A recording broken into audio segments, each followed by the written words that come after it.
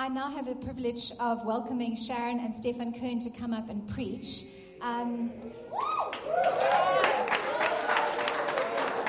was going to give an introduction, but I think they seem to be very well known already. But I will give some introduction, but you must stop me if I get it wrong. Sharon and Stefan are the most American-sounding non-American people I've ever met, because they're American, but they've never really lived in America, apart from 6 years. Was that about right?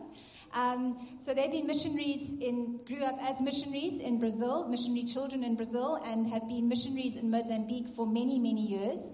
And we had it was God's sweet timing. Just before lockdown last year, March, you visited us for 2 or 3 times, and it was just so special. They're on their way to America for furlough, and then God was so good, because when they came back, they decided to join us. And it has been so amazing having their entire family. They have 4 children, and it's just, I don't think we can quite imagine what church is like anymore without the Kern family there. So we are so blessed. Yeah, the wife and the children. No, he's lovely, isn't he? But thank you so much, and just so serving us in so many different ways. So I'm so pleased to have you up here today. And can I pray for you? Father, I just thank you for this precious family who have loved you and served you. And I can say this with my whole heart, with their whole lives, for their whole lives. And Lord, just an incredible inspiration to us all of living so heavenly focused, so evangelistically, so loving you in everything that they do, so intentional for your kingdom and for your glory. And Father, now as you speak through them, I pray, Father, for a sweet time with you this morning. And we just thank you for them. We pray blessings on them and what you're going to do in and through them in Stellenbosch and the surrounding areas in the next couple of years. We just thank you, Father, for your faithfulness. Amen.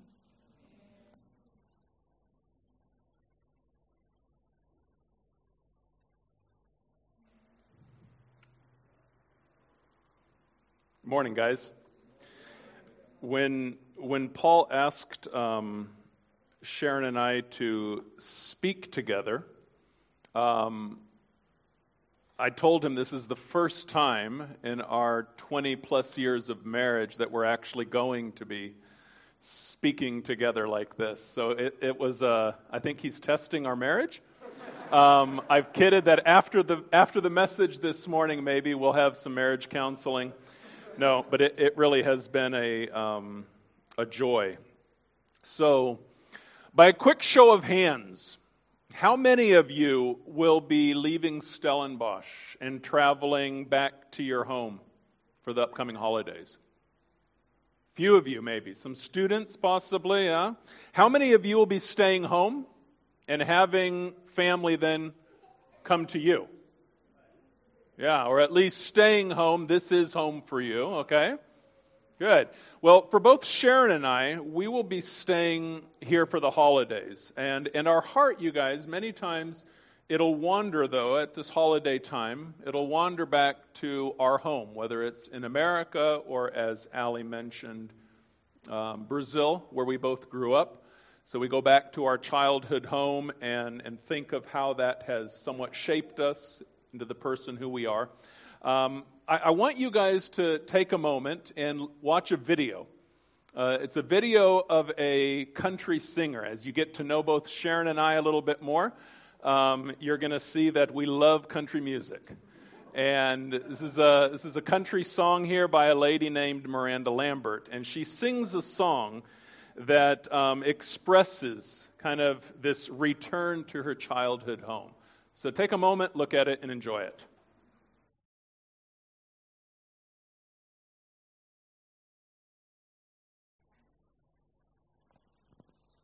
So for this lady, she associates the idea of home with this place, this childhood place where she has all of these memories, where she grew up, that growing period. What about for you all? We all have slightly different memories, different ideas of what represents home for us. Maybe different smells that when you smell that, it kind of takes you back to this place. It could be something from your childhood, or it could be something right now. Your memories, the sounds even that come to mind when you think, that takes me home. I'd like you guys to get in just small groups. Either turn to your neighbor, groups of 1 or 2 or 3 people, And go ahead and share with the people beside you, what is it that feels like home to you? What do you think of when you think of home? And what does that word home mean to you? We'll take about 3 minutes.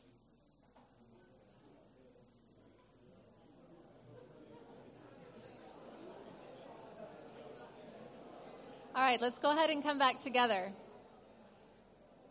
So what did you think? Were your ideas kind of all the same? Do you have some kind of the same thoughts on what home means?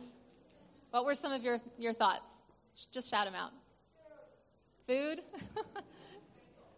People? Yeah. Thunderstorms, nice. Dogs, great. All right, swimming. So we have lots of different ideas of what it means to be home. I do want to just acknowledge at this point, though, that while some of us have had some amazing home experiences, we also often come from homes that have been broken as well and that have deep pain.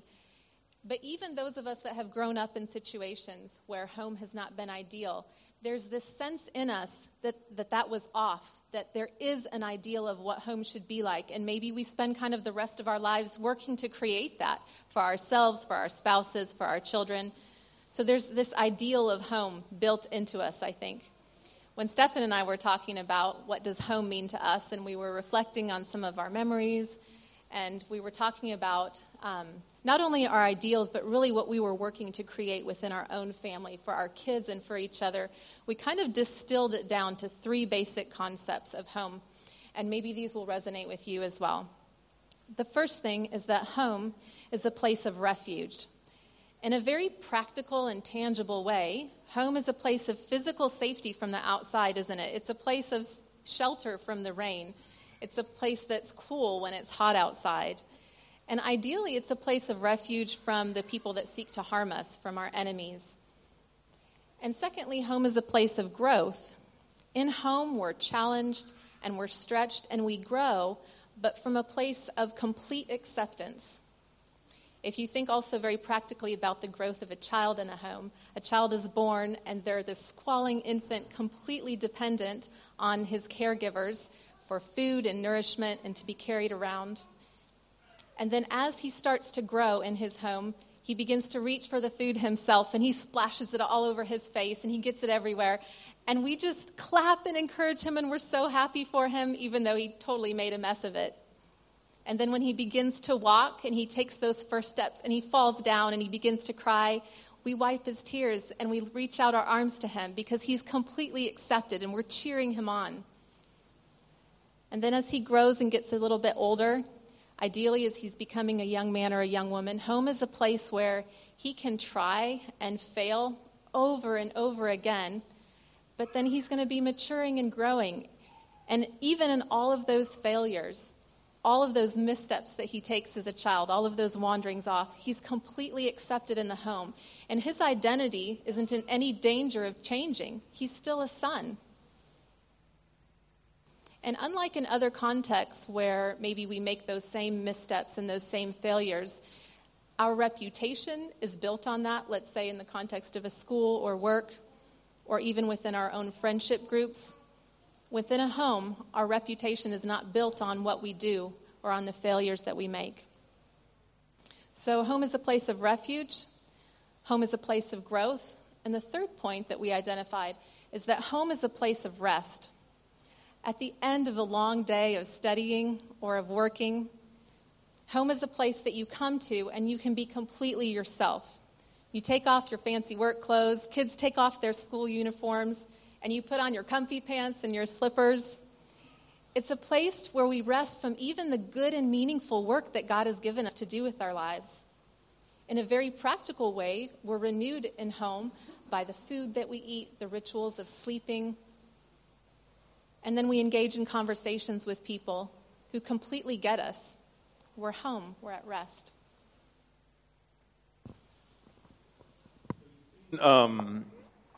If you're following along there, kind of what we've been doing is we looked at what the pop world, if you want to call it that, country music, kind of refers to home. And I don't know how many of you have ever had a pastor, a message, with a country song in it, but you might be able to chalk that up to number one for you. It's actually quite common in our home.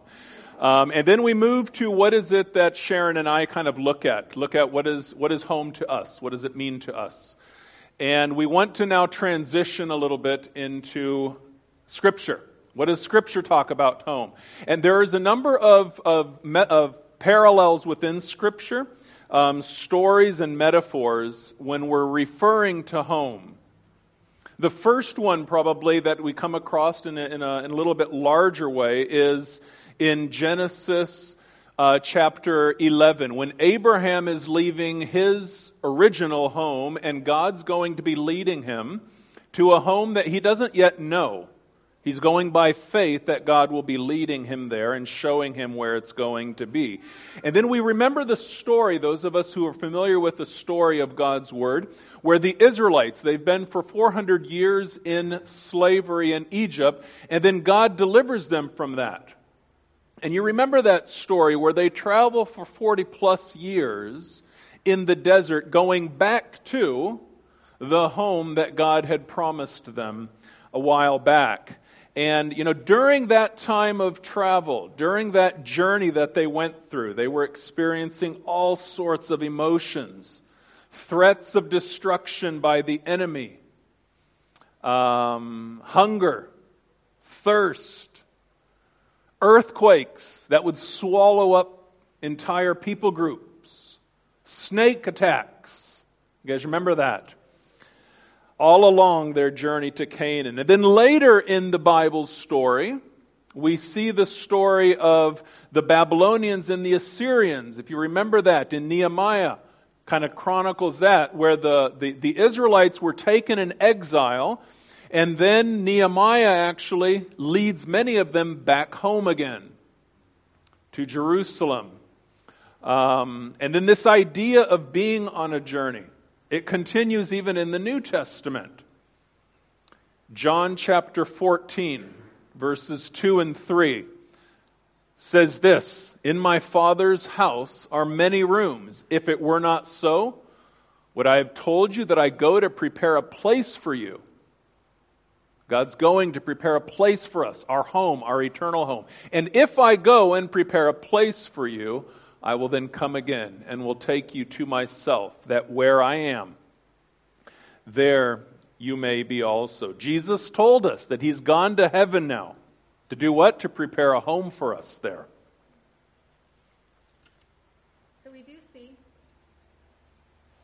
So we do see a lot of these metaphors, these pictures in Scripture, these stories that represent our spiritual journey of us being on a journey home, this idea that the world is not our home, that we're ultimately headed to a different place. And these stories can be encouraging and they can build us up. But they're actually not a complete picture of how Scripture talks about home either. We see that beyond this idea of us being on a journey home, that God Himself, His very presence can be our home. If you think back to the story that Stephan was referencing about the Israelites and their exodus from Egypt, although the narrative is very much about God leading them on this journey from their place of slavery to this new home that they've been promised, it's actually the journey itself is this process of them beginning to understand that God and His presence is their home. So He begins by showing them that His presence is with them through the pillar of cloud, if you'll recall in Exodus, and the pillar of fire at night, and He leads them throughout the wilderness by these very visible expressions of His presence. And then in the third month of their journey, they come to the Mount Sinai, and you'll find that again in Exodus. And they get there, and the Lord meets with Moses. And remember, He's just beginning to reveal what His character is like to this people who are wanting to worship Him, but they don't really completely know what He's like. And so God meets with Moses, and He gives them the 10 Commandments. And he has this sweet time with the Lord where he's beginning to understand who God is and all of His holiness. And he's beginning to understand what it means to live in right relationship with Him. So God gives them not only these laws that show His holiness, but then He also gives them this way that they can be made right with Him. And then ultimately, He gives them these instructions to build a tabernacle, which will be this very visible expression of His presence with them. But we do know from the story that it ends up taking them way longer than they expected to reach Canaan. It ends up taking them, like Stephan said, over 40 years. And during that time, God feeds them. He meets their physical needs for food. He protects them from their enemies. He gives them refuge, and he brings them on this spiritual journey, this growth of learning to trust him and learning to express that trust through obedience. And then at the end of Moses' life, when they're poised right there, getting ready to enter Canaan finally, Moses gives this last speech to the Israelite people, and he reminds them that God has fulfilled their promise. They're getting ready to enter their home. But then he says this in Deuteronomy 33, verse 27. The eternal God is your dwelling place, and underneath are the everlasting arms. Did you catch that? He doesn't call Canaan, this land that they've been wandering to for 40 years, their home. He calls God himself their dwelling place. This concept of God's presence being our home became very real to me through a series of events a couple of years ago, and I'd like to share that with you now. Just over 2 years ago, I found myself in the intensive care unit of the Tropical Disease Hospital in São Paulo, Brazil. I was hooked up to needles and tubes and to medication that the doctors were hoping would save my life. I was literally thousands of miles away from home, away from my family, with no way to communicate to them what was actually happening to me, and no way of knowing at the time if I would ever actually see them again. To give a little bit of context, my husband and I and our 4 children were living in Mozambique at the time. We'd been there for the past 14 years, serving in cross-cultural ministry. And 2 years prior to that hospitalization and that trip, we had moved to a more remote area of Mozambique to be closer to the young men that we were working with. And when we had made that move, we were then working on a model farm. And because of the circumstances, we were actually experiencing a lot of the diseases that everyone else around us was experiencing as well. So our family began to battle with that. And in particular, we were battling with recurrent bouts of malaria. So during that span of about 2.5 years, each of the 6 members of our family got malaria between 9 to 12 times. So we were constantly sick. And at this particular time, I had made a trip to Brazil, and I had left Stephan and the kids at home, and I had gone there to do some training and to teach a seminar on child safety. And while I was there, I began to come down once again with the symptoms of malaria. And this time, apparently, my body had just had enough. And within a matter of a few hours, it began shutting down. And I was rushed to the Tropical Disease Hospital, where the doctors there scrambled to save my life. The doctors later told us that they weren't sure that I was going to make it, and that if I did, they weren't sure that it wouldn't be without permanent vital organ damage, or maybe even brain damage. And as I lay there underneath the sterile sheet, I remember wondering what would be required of me and of my family. I remember wondering, if I didn't make it, what would be the impact of them spiritually and on their relationship to God. I remember wondering if it was my choices that had got me into this situation. If it was my choice to be a missionary, my choice to stay in Mozambique despite our family continuing to get malaria, my choice to travel away from my family for this ministry opportunity. Was it that had led me ultimately to that hospital bed, or was it the sovereignty of God? Was it his sovereign will that my family experienced some of these hardships so that somehow in that suffering it would give legitimacy to the message that we were bringing to these people in our efforts to expand the gospel? So for 4 days, as I was there in the ICU, I watched through the glass walls and doors as the hospital staff wheeled out the other people in the neighboring rooms, covered in white sheets, who had not made it. But I also remember the simple sweetness of having literally everything stripped away, of having no one to talk to except God. There was nothing. There were no phones. There were no books, no television, no music. I literally had no clothes, very little dignity. There was nothing except the presence of God for me. And I remember this sweetness of companionship that I've never experienced before, of having everything else taken away and having literally no hope for what there might be in the future. Eventually, a kind Brazilian lady who I'd never met before, on her rounds, brought me a Bible. And I remember poring over that Bible, again, in a different way than I'd ever pored over it before, because it was this conversation between me and God. There was no one else. And I came across this psalm written by Moses, Psalm 90, verse 1 and 2. And he wrote, "Lord, you have been our dwelling place in all generations. Before the mountains were brought forth, or ever you had formed the earth and the world, from everlasting to everlasting you are God." The New Living Translation puts it this way: "Lord, through all generations you have been our home." These verses gave voice to what I was experiencing in the Lord at that moment. He became my very home. He became my place of growth and refuge and rest. So what does it mean for God to be our home? As Sharon mentioned earlier, home for us meant that it's a place of refuge, protection from the elements, protection from our enemies. You know, Martin Luther lived at a very kind of interesting time. When he was hiding for fear of his life, there was actually a plague going on, very similar to what's happening today in the world. He found comfort in Psalm 46, verses 1 and 2. God is our refuge and strength, a very present help in trouble. Therefore, we will not fear though the earth gives way, though the mountains be moved into the heart of the sea.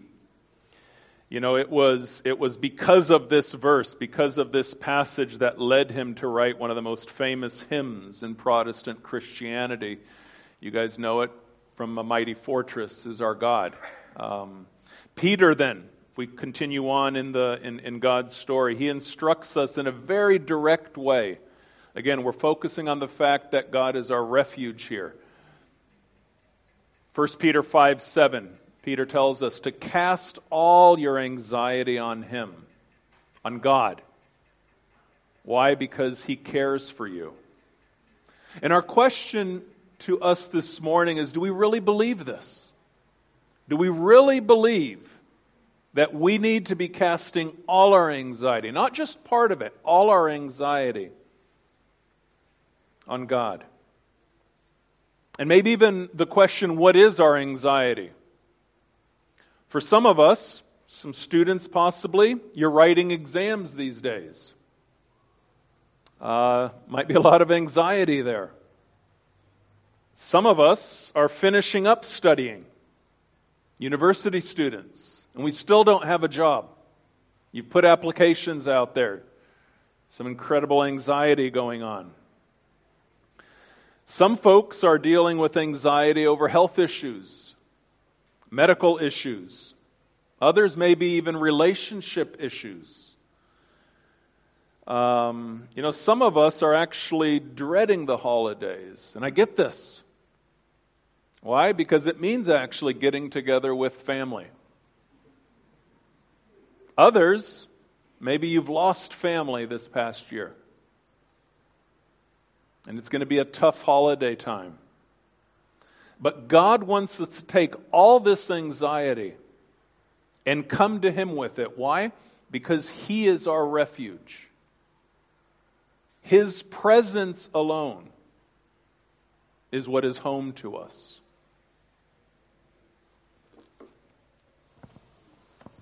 I remembered it this time. So just as God's presence is a place of refuge for us, His presence is also a place of growth. Have you ever thought about literally the incredible privilege it is that we can grow in spiritual maturity and we can distance ourselves from bad habits that we struggle with and the sin that trips us up? We can do that in His presence. We can fully confess and acknowledge our failure in His presence because, first of all, in His omniscience, He already knows it. Secondly, because in Jesus we are forgiven. And thirdly, because in His sovereignty, He's already planned for us to grow up. Romans 8:29 says, "For God knew His people in advance, and He chose them to become like His Son, so that his son would be the firstborn among many brothers and sisters. And 2 Corinthians 3:18 puts it this way, "And we all, with unveiled face, beholding the glory of the Lord, are being transformed into the same image from one degree of glory to another. For this comes from the Lord who is Spirit." And these growing pains, this falling down and being picked back up again, come from the arms of a Father who loves and accepts us completely. In fact, the Bible teaches us that as we experience the discipline of God in our lives, it's because we are home, because we are his sons. Hebrews 12:5-6 says, "And have you forgotten the exhortation that addresses you as sons?